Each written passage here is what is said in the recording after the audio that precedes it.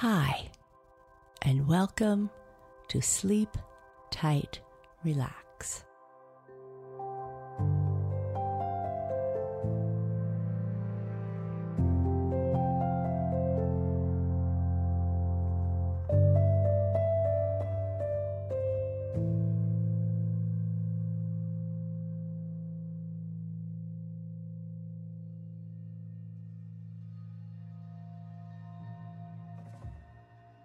Hi there, this is Clark, and welcome to this episode of Sleep Tight, Relax, where we help you prepare to drift calmly off to sleep by listening to soothing sounds, thought-provoking music, and like in this episode, rich bedtime stories that help you gently fall asleep.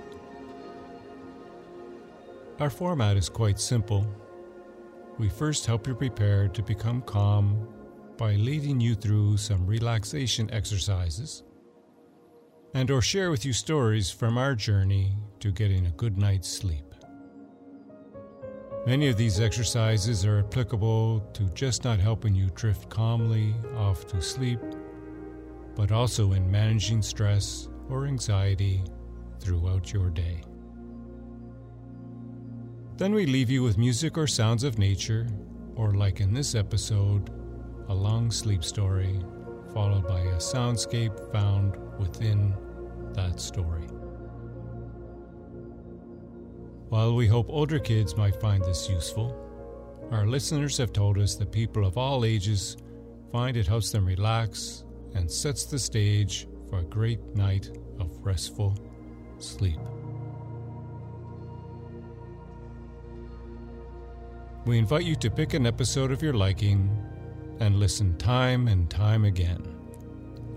It's through the repeated listening to this podcast and others like it that you will see the greatest effect. Now, before we get started, I have one favor to ask. Being a new show, it would be helpful to us if you rated, reviewed, and subscribed wherever you listen to podcasts, as it helps other people find our show. Thank you.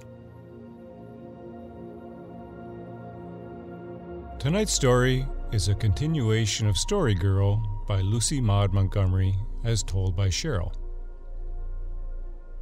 The setting is on a farm on Prince Edward Island, one of the world's most enchanting places. Of course, I may be biased, as this is the place where I grew up, but if you ever have a chance to visit, I'm sure that you will agree that the patchwork of rolling hills, lush green woods, reddish white sand beaches, and ocean coves make for an environment where all the problems you face seem to melt away.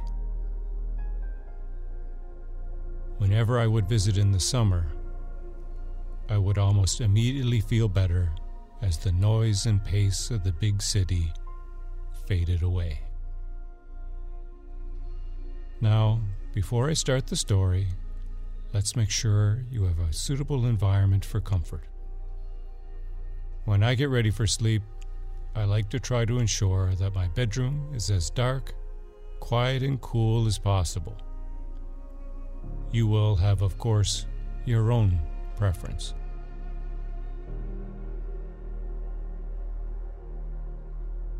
Let's try again a brief exercise we introduced before. Now, get comfortable in your bed and lie on your back.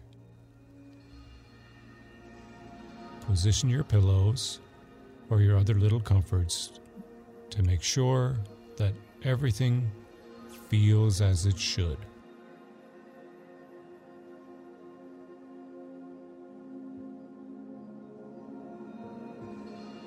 Next,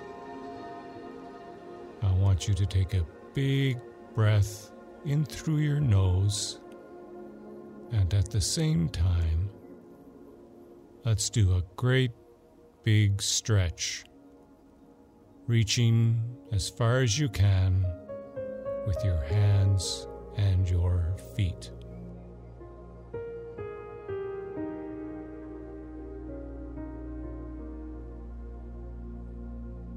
Now, as you breathe out through your mouth, release the tension and let everything go soft. Feel as though your arms and legs are soft and floppy.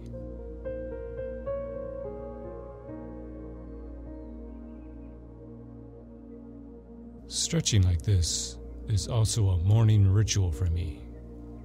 You might try it then too. Now try this stretch again a few more times, focusing on your breath and gently releasing the tension as you relax your arms and legs.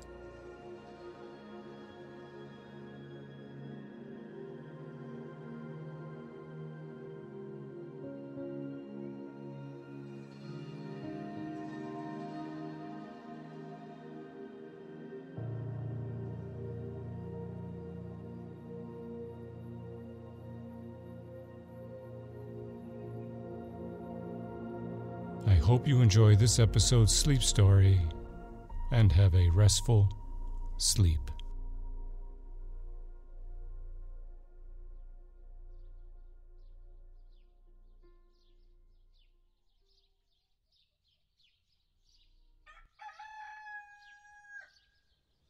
Chapter 2. A Queen of Hearts. I wakened shortly after sunrise. The pale May sunshine was showering through the spruces, and a chill, inspiring wind was tossing the boughs about. "Felix, wake up!" I whispered, shaking him. "What's the matter?" He murmured reluctantly. "It's morning. Let's get up and go down and out. I can't wait another minute to see the places Father has told us of." We slipped out of bed and dressed without arousing Dan, who was still slumbering softly, his mouth wide open and his bedclothes kicked off on the floor. I had hard work to keep Felix from trying to see if he could shy a marble into that tempting open mouth. I told him it would waken Dan, who would then likely insist on getting up and accompanying us, and it would be so much nicer to go by ourselves for the first time. Everything was very still as we crept downstairs. Out in the kitchen, we heard someone, presumably Uncle Alec, lighting the fire. But the heart of house had not yet begun to beat for the day. We paused a moment in the hall to look at the big grandfather clock.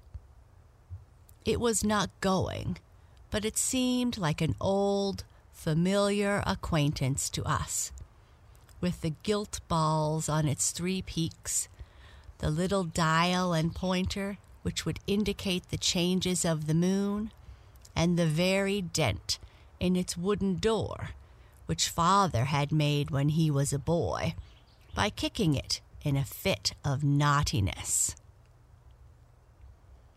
Then we opened the front door and stepped out, rapture swelling in our bosoms. There was a rare breeze from the south blowing to meet us. The shadows of the spruces were long and clear-cut. The exquisite skies of early morning, blue and wind-winnowed, were over us. Away to the west, beyond the brook field, was a long valley and a hill, purple with firs and laced with still leafless beeches and maples. Behind the house was a grove of fir and spruce, a dim, cool place where the winds were fond of purring and where there was always a resinous, woodsy odor. On the further side of it was a thick plantation of slender silver birches and whispering poplars, and beyond it was Uncle Roger's house. Right before us, girt about with its trim spruce hedge, was the famous King Orchard, the history of which was woven into our earliest recollections. We knew all about it from Father's descriptions, and in fancy we had roamed in it many a time and oft. It was now nearly 60 years since it had had its beginning, when Grandfather King brought his bride home. Before the wedding, he had fenced off the big south meadow that sloped to the sun. It was the finest, most fertile field on the farm, and the neighbors told young Abraham King that he would raise many a fine crop of wheat in that meadow. Abraham King smiled, and being a man of few words, said nothing. But in his mind he had a vision of the years to be, and in that vision he saw not rippling acres of harvest gold, but great leafy avenues of wide-spreading trees laden with fruit to gladden the eyes of children and grandchildren yet unborn. It was a vision to develop slowly into fulfillment. Grandfather King was in no hurry. He did not set his whole orchard out at once, for he wished it to grow with his life and history, and be bound up with all of good and joy that should come to his household. So, the morning after he had brought his young wife home, they went together to the south meadow and planted their bridal trees. These trees were no longer living, for they had been when Father was a boy, and every spring bedecked themselves in blossom as delicately tinted as Elizabeth King's face when she walked through the old south meadow in the morn of her life and love. When a son was born to Abraham and Elizabeth, a tree was planted in the orchard for him. They had 14 children in all, and each child had its birth tree. Every family festival was commemorated in like fashion, and every beloved visitor who spent a night under their roof was expected to plant a tree in the orchard. So it came to pass that every tree in it was a fair green monument to some love or delight of the vanished years. And each grandchild had its tree there also, set out by grandfather when the tidings of its birth reached him. Not always an apple tree. Perhaps it was a plum or cherry or pear. But it was always known by the name of the person from whom or by whom it was planted. And Felix and I knew as much about Aunt Felicity's pears and Aunt Julia's cherries and Uncle Alec's apples and the Reverend Mr. Scott's plums as if we had been born and bred among them. And now we had come to the orchard. It was before us. We had only to open that little whitewashed gate in the hedge, and we might find ourselves in its storied domain. But before we reached the gate, we glanced to our left, along the grassy, spruce-bordered lane which led over to Uncle Roger's. And at the entrance of that lane, we saw a girl standing with a gray cat at her feet. She lifted her hand and beckoned blithely to us, and, the orchard forgotten, we followed her summons.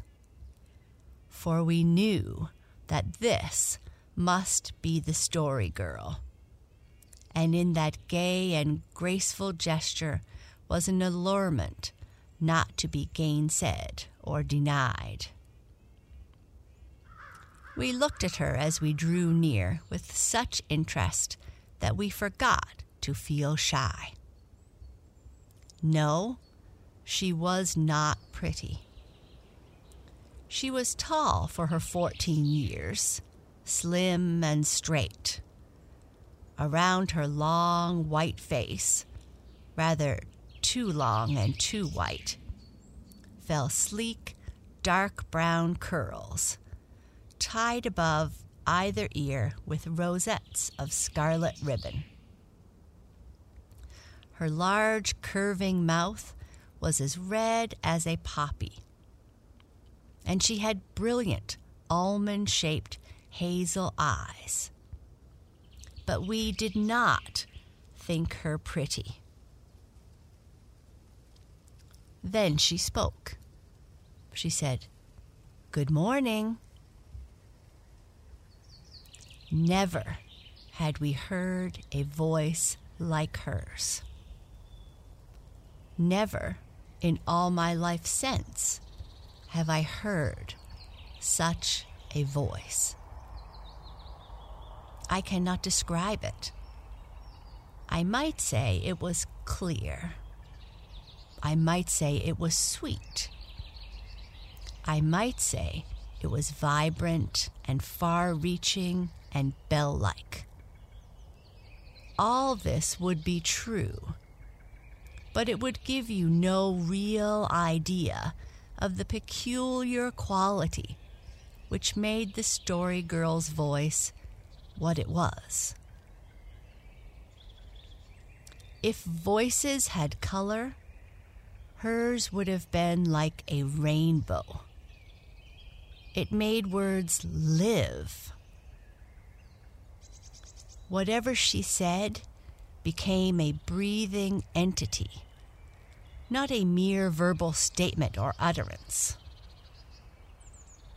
Felix and I were too young to understand or analyze the impression it made upon us, but we instantly felt at her greeting that it was a good morning, a surpassingly good morning, the very best morning that had ever happened in this most excellent of worlds. "You are Felix and Beverly," she went on, shaking our hands with an air of frank comradeship, which was very different from the shy, feminine advances of Felicity and Cicely. From that moment, we were as good friends as if we had known each other for 100 years. "I am glad to see you. I was so disappointed I couldn't go over last night. I got up early this morning, though, for I felt sure you would be up early, too, and that you'd like to have me tell you about things. I can tell things so much better than Felicity or Cicely.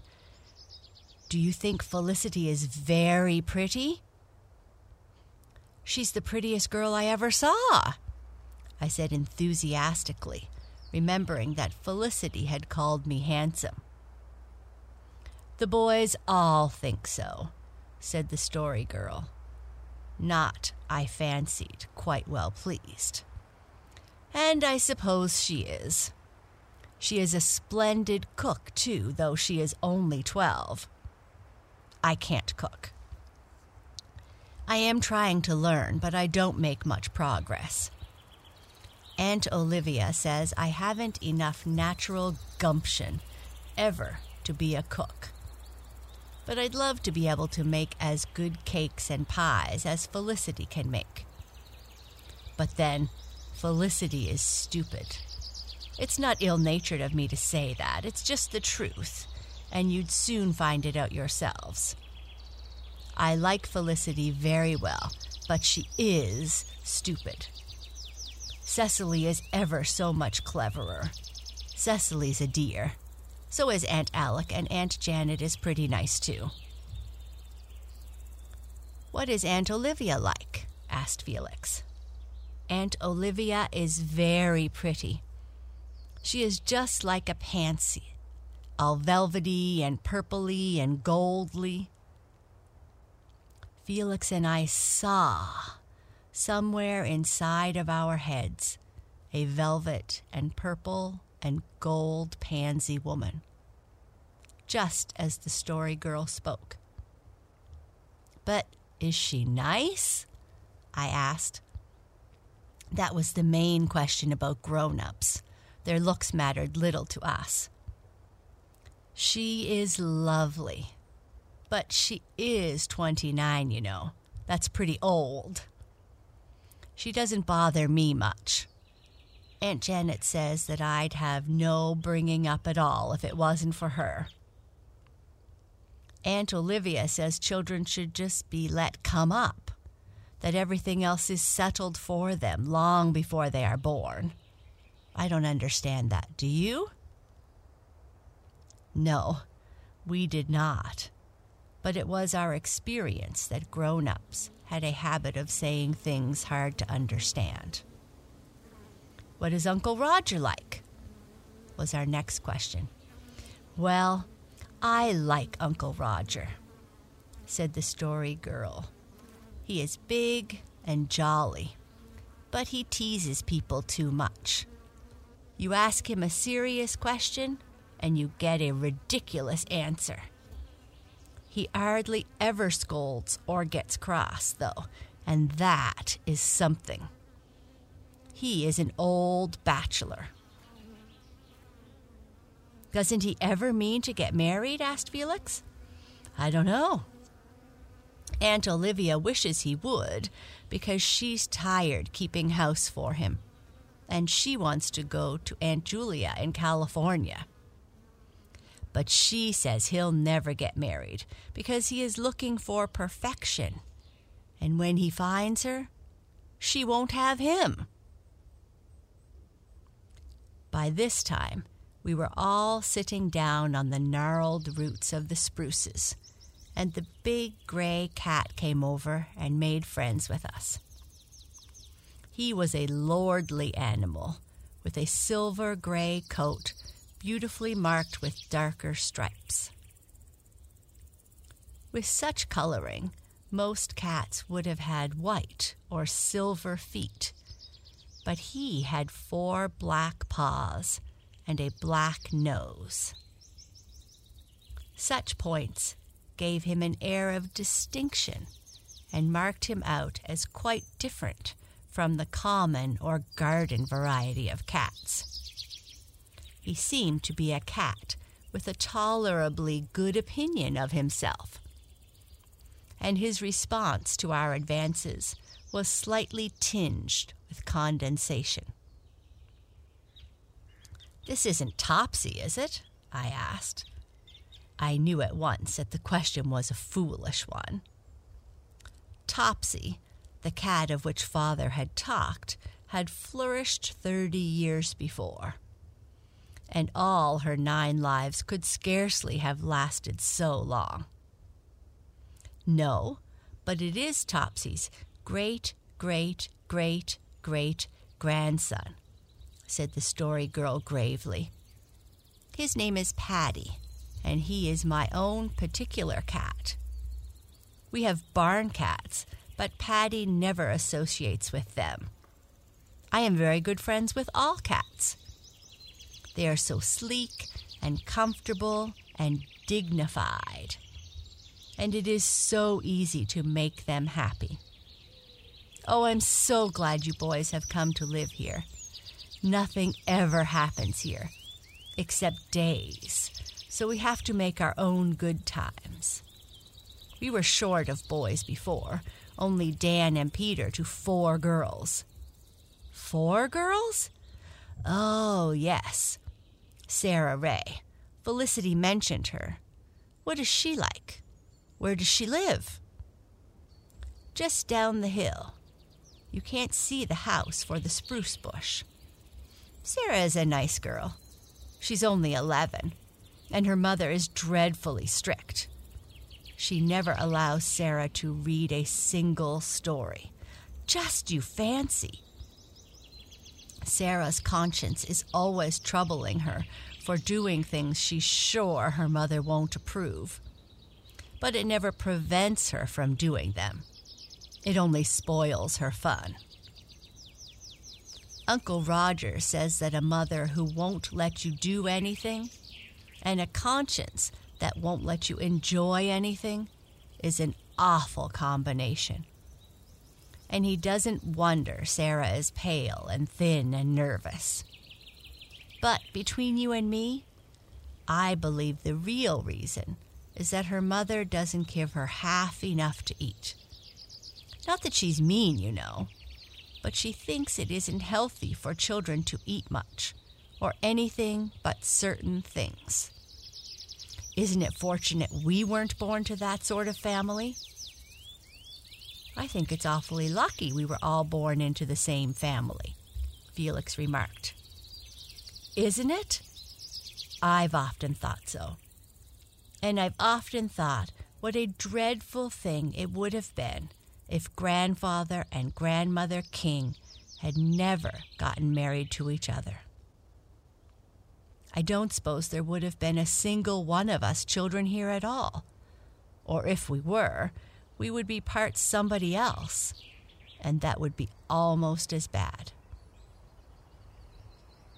When I think it all over, I can't feel too thankful that Grandfather and Grandmother King happened to marry each other when there were so many other people they might have married.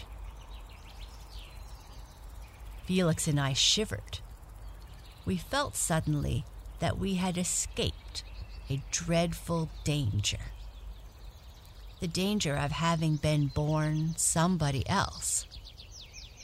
But it took the story girl to make us realize just how dreadful it was, and what a terrible risk we had run years before we, or our parents either, had existed. Who lives over there? I asked, pointing to a house across the fields. Oh, that belongs to the awkward man. His name is Jasper Dale, but everybody calls him the awkward man. And they do say he writes poetry. He calls his place Golden Milestone. I know why, because I have read Longfellow's poems. He never goes into society because he is so awkward. The girls laugh at him, and he doesn't like it. I know a story about him, and I'll tell it to you sometime. And who lives in that other house? Asked Felix, looking over the westering valley, where a little gray roof was visible among the trees. Old Peg Bowen. She's very queer. She lives there with a lot of pet animals in winter, and in summer she roams over the country and begs her meals. They say she is crazy.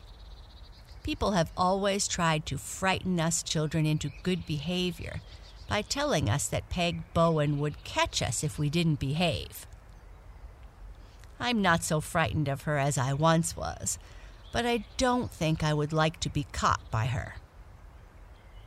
Sarah Ray is dreadfully scared of her. Peter Craig says she is a witch, and that he bets she is at the bottom of it when the butter won't come. But I don't believe that. Witches are so scarce nowadays. There may be some somewhere in the world, but it's not likely there are any here, right in Prince Edward Island. There used to be very plenty long ago. I know some splendid witch stories I'll tell you someday. They'll just make your blood freeze in your veins. We hadn't a doubt of it. If anybody could freeze the blood in our veins, this girl with the wonderful voice could. But it was a May morning, and our young blood was running blithely in our veins. We suggested a visit to the orchard would be more agreeable. "All right, I know stories about it, too," she said as we walked across the yard, followed by Patty of the waving tail. "Oh, aren't you glad it's spring? The beauty of winter is that it makes you appreciate spring." The latch of the gate clicked under the Story Girl's hand, and the next moment we were in the King Orchard.